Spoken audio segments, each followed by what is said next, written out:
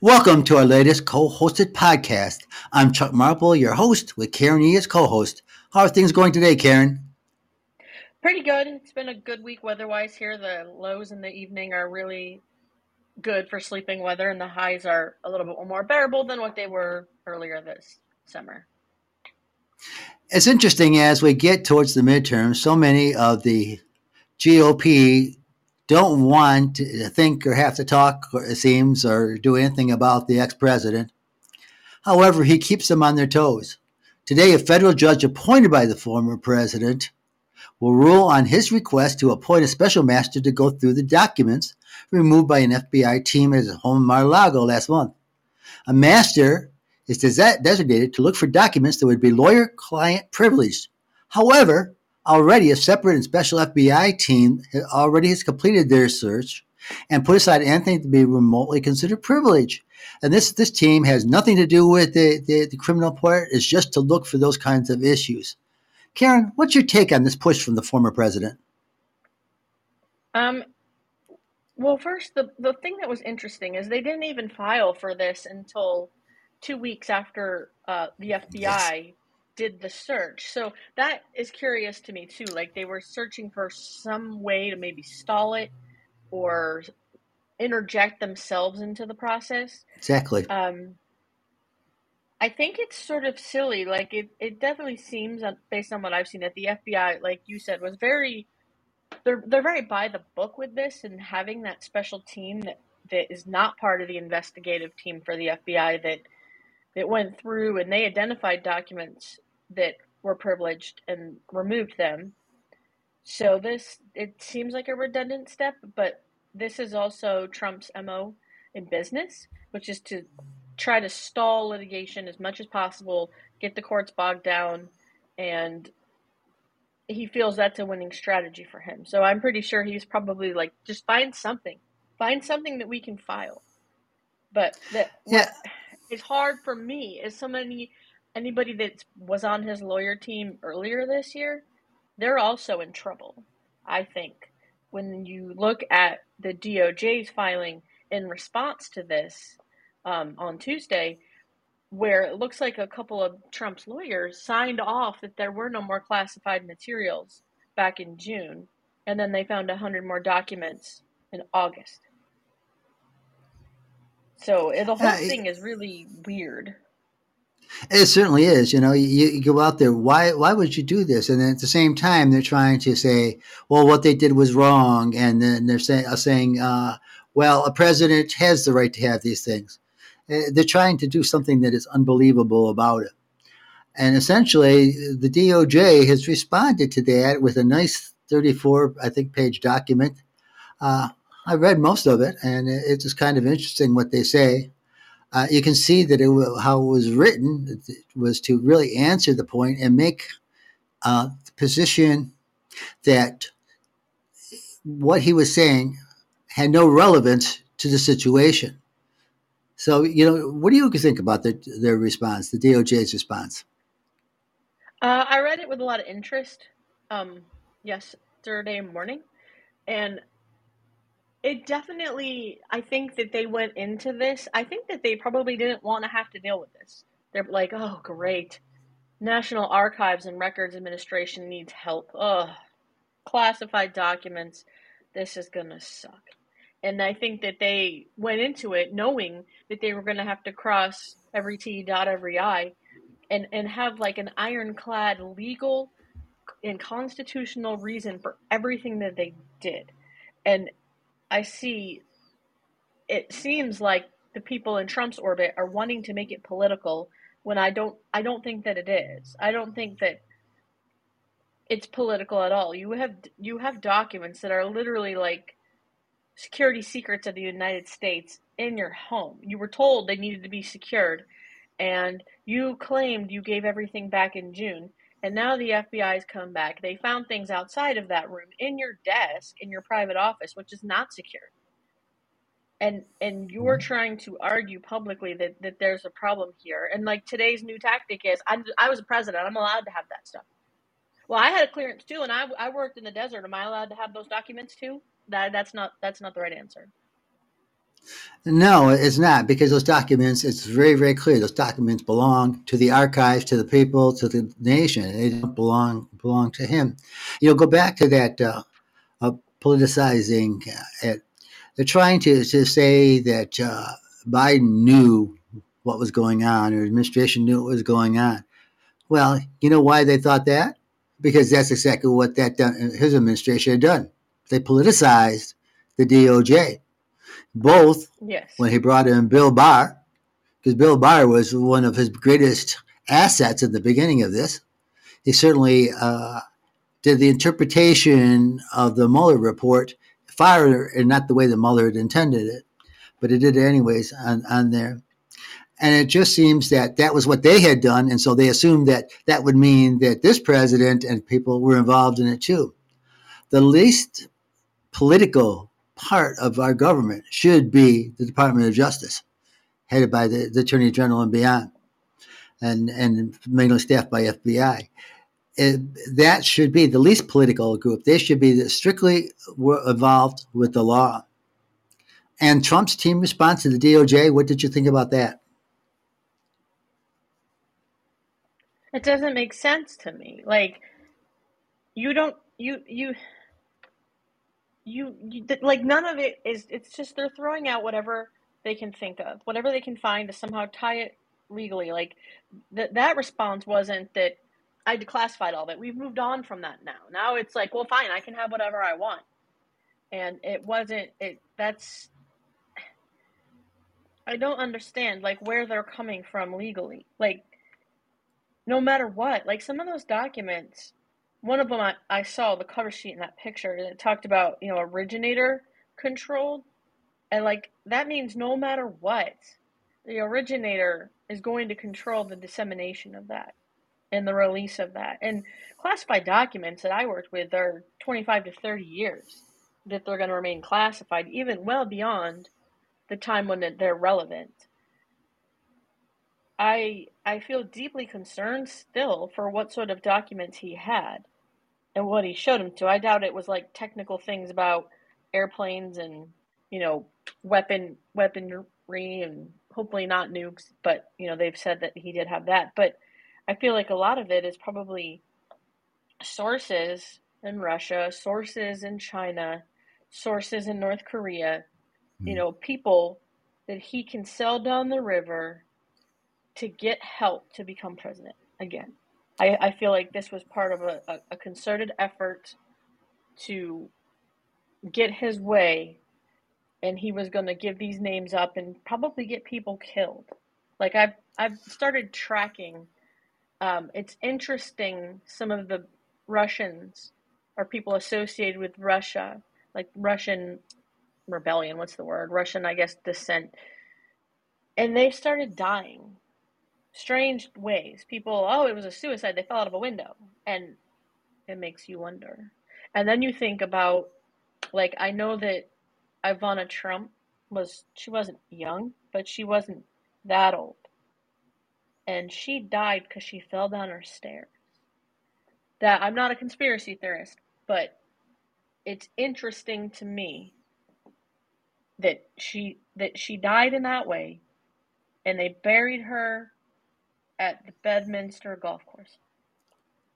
I hadn't thought There's about so that. much about Yeah. this that is very strange. Like, I don't think that she was that close to him. They spoke nicely of each other publicly, but it's so strange to me that she would be buried at his golf course. And I've seen, Yeah. speculation of tax benefits and those sort of things, but there's just something about it that feels very sinister to me. Well, I think that anything with him can seem sinister too. The part of the problem was that no really qualified attorney was willing to work on this process. The Well, people he if put, you're going to do the work, if you're going to do the work that this filing and all of this for him is going to require, and you have to put up with his attitude and him just flying off the handle and doing whatever he feels like, and you're not going to get paid at the end, that's where I think that it is for a lot of these people. Well, I think it is too. I think the whole thing, they learned their lesson and they know that it's a no-win situation, even if they're really going to get paid. But the people that he is left with aren't the right people to do this. And you can see that in the way that was filed. They had a couple of the N. I know some people out there might not trust CNN completely, but it certainly is pretty good for their analysts. They were saying that uh, a first year law student would fail if they turned in a paper like this one that was sent out. They had about 10 people who are legal analysts and security analysts, and every single one of them, with one exception, a man who would have worked for George W. Bush or H.W. Bush, one of them, every other one said that this master concept has no bearing on this and should not be in there. And that the way they're pushing it, they're not pushing it in any kind of reasonable way. And like you said, it was so convoluted what they had responded that I don't know. I really only think that the only chance that they have is because he appointed this judge. But that shouldn't be. They're appointed lifetime to stay out of politics.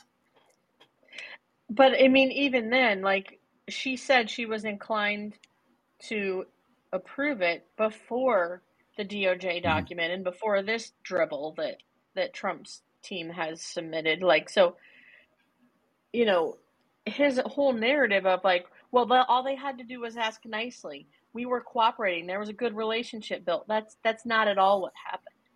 Your people had weeks to search. They turned over 37 documents in June.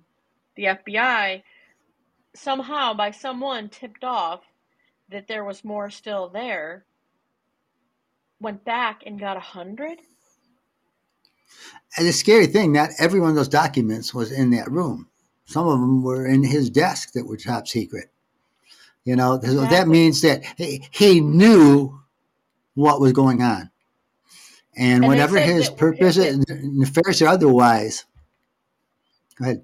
One of the things I read was that, and I don't know if it's true, I can't remember where I read it. I read a lot of different sources instead of just trusting one website, one article, or whatever. I read a lot. And I found it once, maybe twice, that some of the papers in his desk were with his passports. Which, you know, whatever, you put whatever in your desk, however you put it in your desk, but that looks strange. You want to make sure you maybe don't forget them when you travel again. You know, like, how there's no way to know unless a person officially knows it and turns where he's taken these papers. Yeah, and the other thing I read about is that whenever he is anywhere, that he always brings a box of papers. They may be documents, they may be newspapers, they may be magazine articles, there may be something that the people that works with him or works for him wants him to read, whether it was being president or whether it was being the CEO of Trump Enterprises. And they were just always a mishmash of stuff. And that's what they're finding. This is just a mismatch. It just shows that one of the biggest failings, people kept saying about, well, this is a businessman, this is a businessman. Yes, but this is a businessman who never had to answer in the last 30 years to anybody but himself. It did not matter how organized or how disorganized he was. Other people were going to take over to do what was necessary, like Weisenberg or Cohen or anybody else in there. So it's so confusing to me. I should say maybe it's not confusing to me. What they sent back, those lawyers, is just like him, a mismatch of all these kinds of things. You know, it's like we're going to throw these darts on the wall and whatever sticks, hopes that it gains some traction.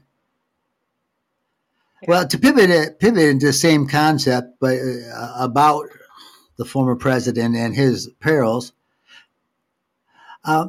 let's look at a senator by the name of Lindsey Graham.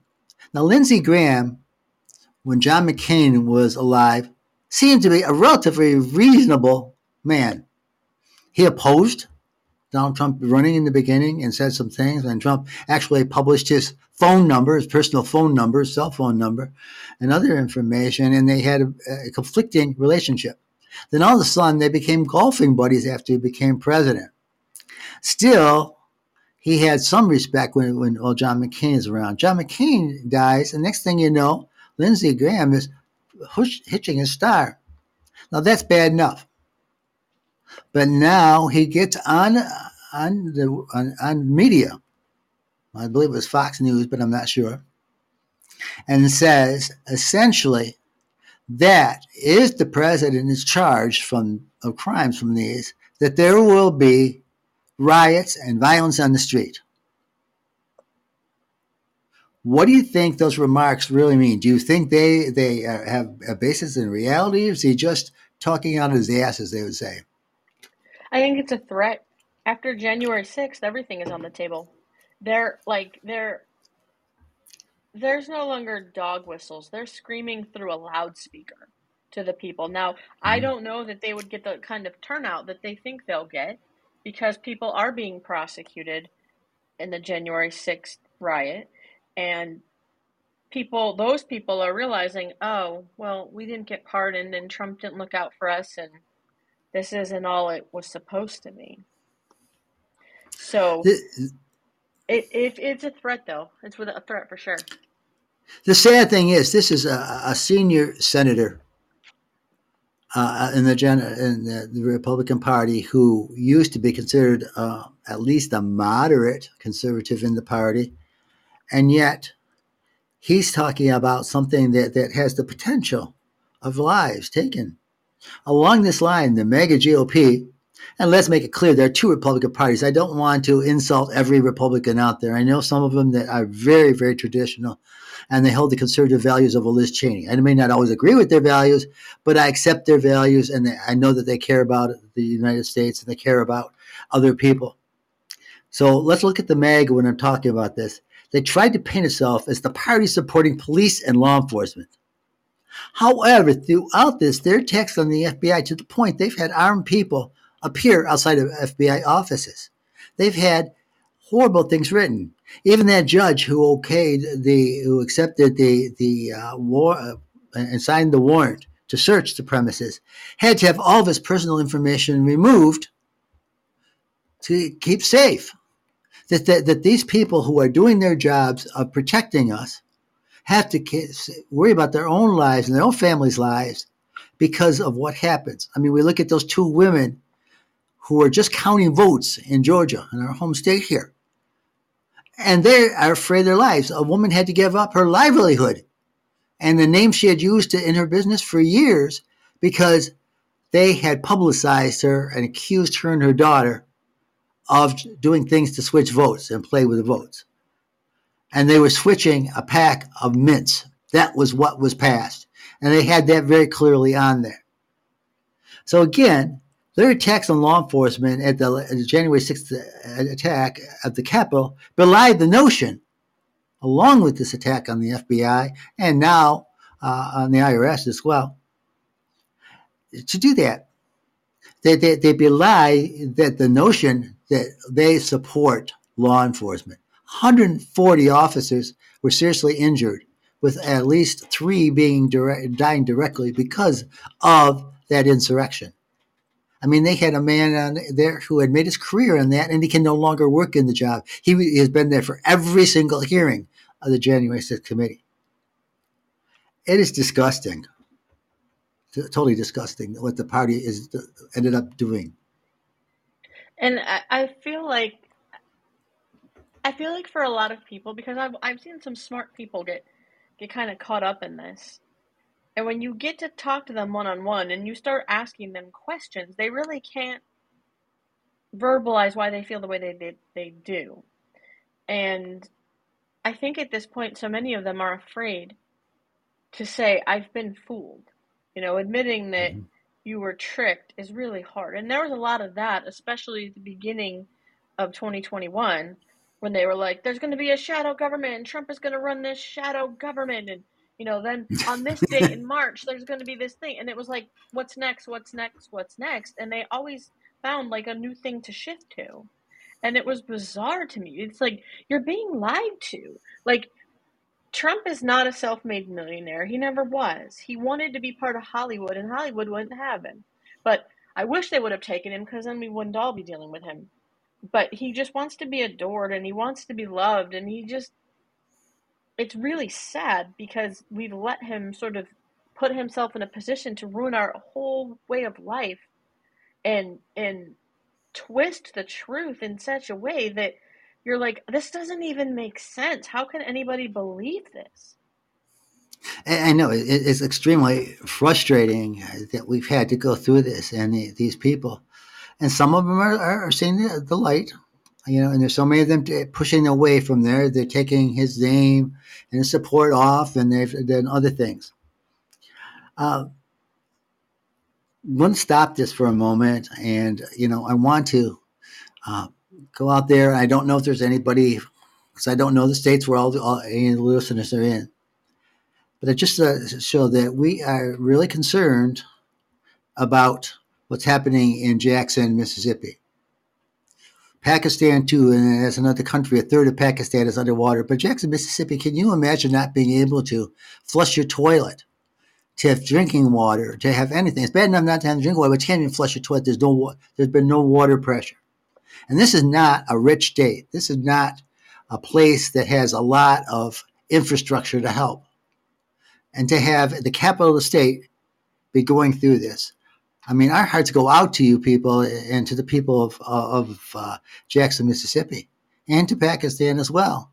It is such a sad thing that we've come to this episode, and so much of it is dependent on what we have done to ourselves through putting too much gases into the atmosphere and changing our climate. And we're going to see more of that. We're going to see more of that in the next few years. I worry especially about what's going to happen to your children, our grandchildren, and Brian's as well as our son's children, and their children, should we survive that far. There is so much out there that just from the climate alone.